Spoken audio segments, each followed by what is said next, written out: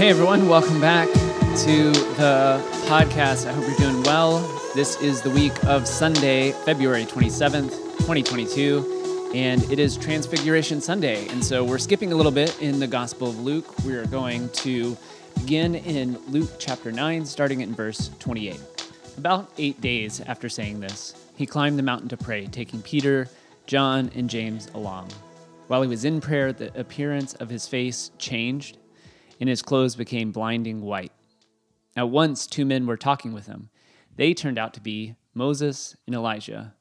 What a glorious appearance they made. They talked over his exodus, the one Jesus was about to complete in Jerusalem. Meanwhile, Peter and those with him were slumped over in sleep. When they came to, rubbing their eyes, they saw Jesus in his glory and the 2 men standing with him. When Moses and Elijah had left, Peter said to Jesus, "Master, this is a great moment. Let's build 3 memorials, one for you, one for Moses, and one for Elijah." He blurted this out without thinking. While he was blabbing on like this, a light, radiant cloud enveloped them, and they found themselves buried in the cloud and became deeply aware of God. Then there was this voice out of the cloud, "This is my son, the chosen. Listen to him." When the sound of the voice died away, they saw Jesus there alone. They were speechless. And they continued to be speechless and said not one thing to anyone during those days of what they had seen. The word of the Lord. All right, before we begin, I wanted to say a few short words about the invasion of Ukraine, and just to be clear that as Christians, I don't believe that we should support aggression or war in any form. The way of Jesus teaches a path of nonviolence and liberation, which brings all things and all people towards peace and justice. So we pray for peace. We pray for those working towards an end to the violent conflict through diplomacy and dialogue. We pray for all nations and all people, including our own, to lay down weapons, to end the war economy. And so we remember the prophetic words of Isaiah. They will beat their swords into plowshares and their spears into pruning hooks. Nation will no longer take up the sword against nation, nor train for war ever again. So may we work for peace in our own hearts and our own lives too. Amen. All right, Transfiguration Sunday. Fascinating text. I've preached on this several times before. And I always notice that as I do reading throughout the week, most progressive and evangelical theologies pretty much say the same few things about the Transfiguration. Basically, it's a version of this. Jesus is transfigured. Peter, James, and John witness it. Peter doesn't want to leave this moment and wants to build a memorial to it. And in Christian culture, we have this phrase, a mountaintop experience. I'm sure many of you have heard this or maybe even used it yourself, meaning that there's a moment in a time where a person experiences God or mystery. And I'm sure this phrase comes from all the encounters of God in the Bible, like Moses on Mount Sinai or Jesus and the disciples here on Mount Tabor. So many Christians will point to these the parallels and the benefits of these kinds of mountaintop experiences or encounters with God as, proof of being in the right place or being somehow it's proof that you're in accordance with God's plan. And so sort of valorize these mountaintop experiences. So you'll see Christians and pastors and people across the board will emphasize the benefit of these mountaintop experiences. And maybe you've even heard people ask, have you had a mountaintop experience or an encounter with God like this? And I can't tell you how many people that I saw saying things like this, like these mountaintop experiences are good because you're able to take these and carry them with you through the valleys of life. So you use your mountaintop experience as some sort of like affirmation, and then you go back down into life, and then I guess you'll need another mountaintop experience later or something.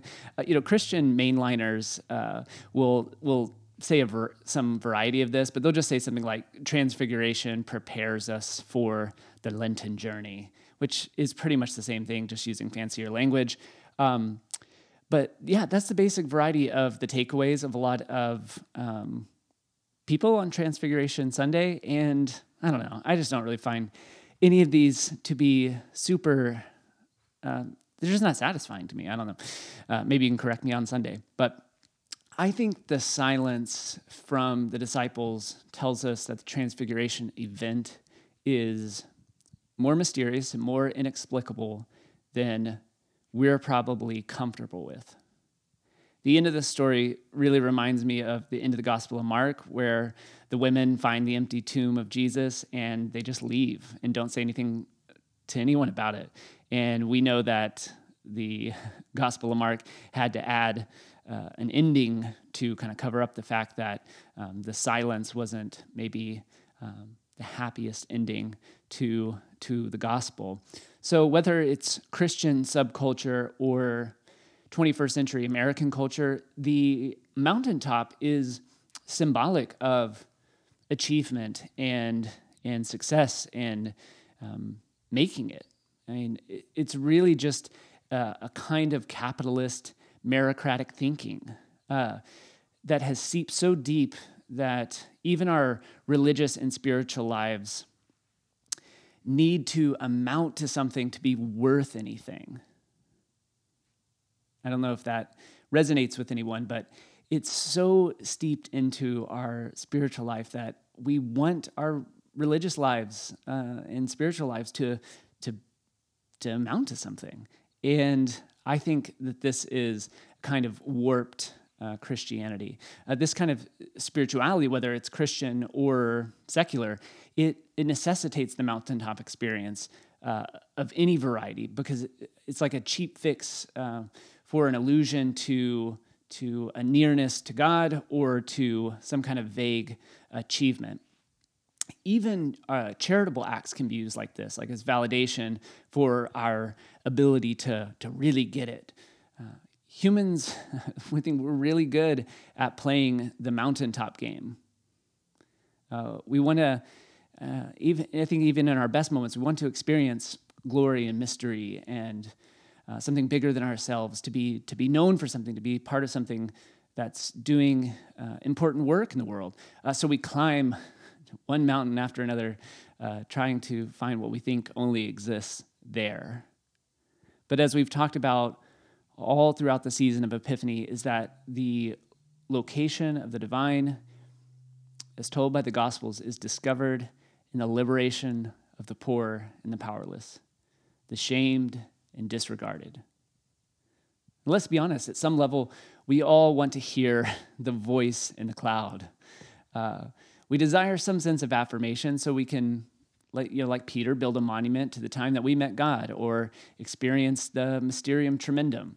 And to be perfectly honest, I think this text has done a great disservice in that it does indicate God is found in the clouds. So naturally, people have looked there for centuries while neglecting to find God in themselves, their neighbor, and their enemy. Like Peter, I think it's on some level, maybe it's easier to desire the fantasy of an unattainable God than to look at the one that's right in front of us.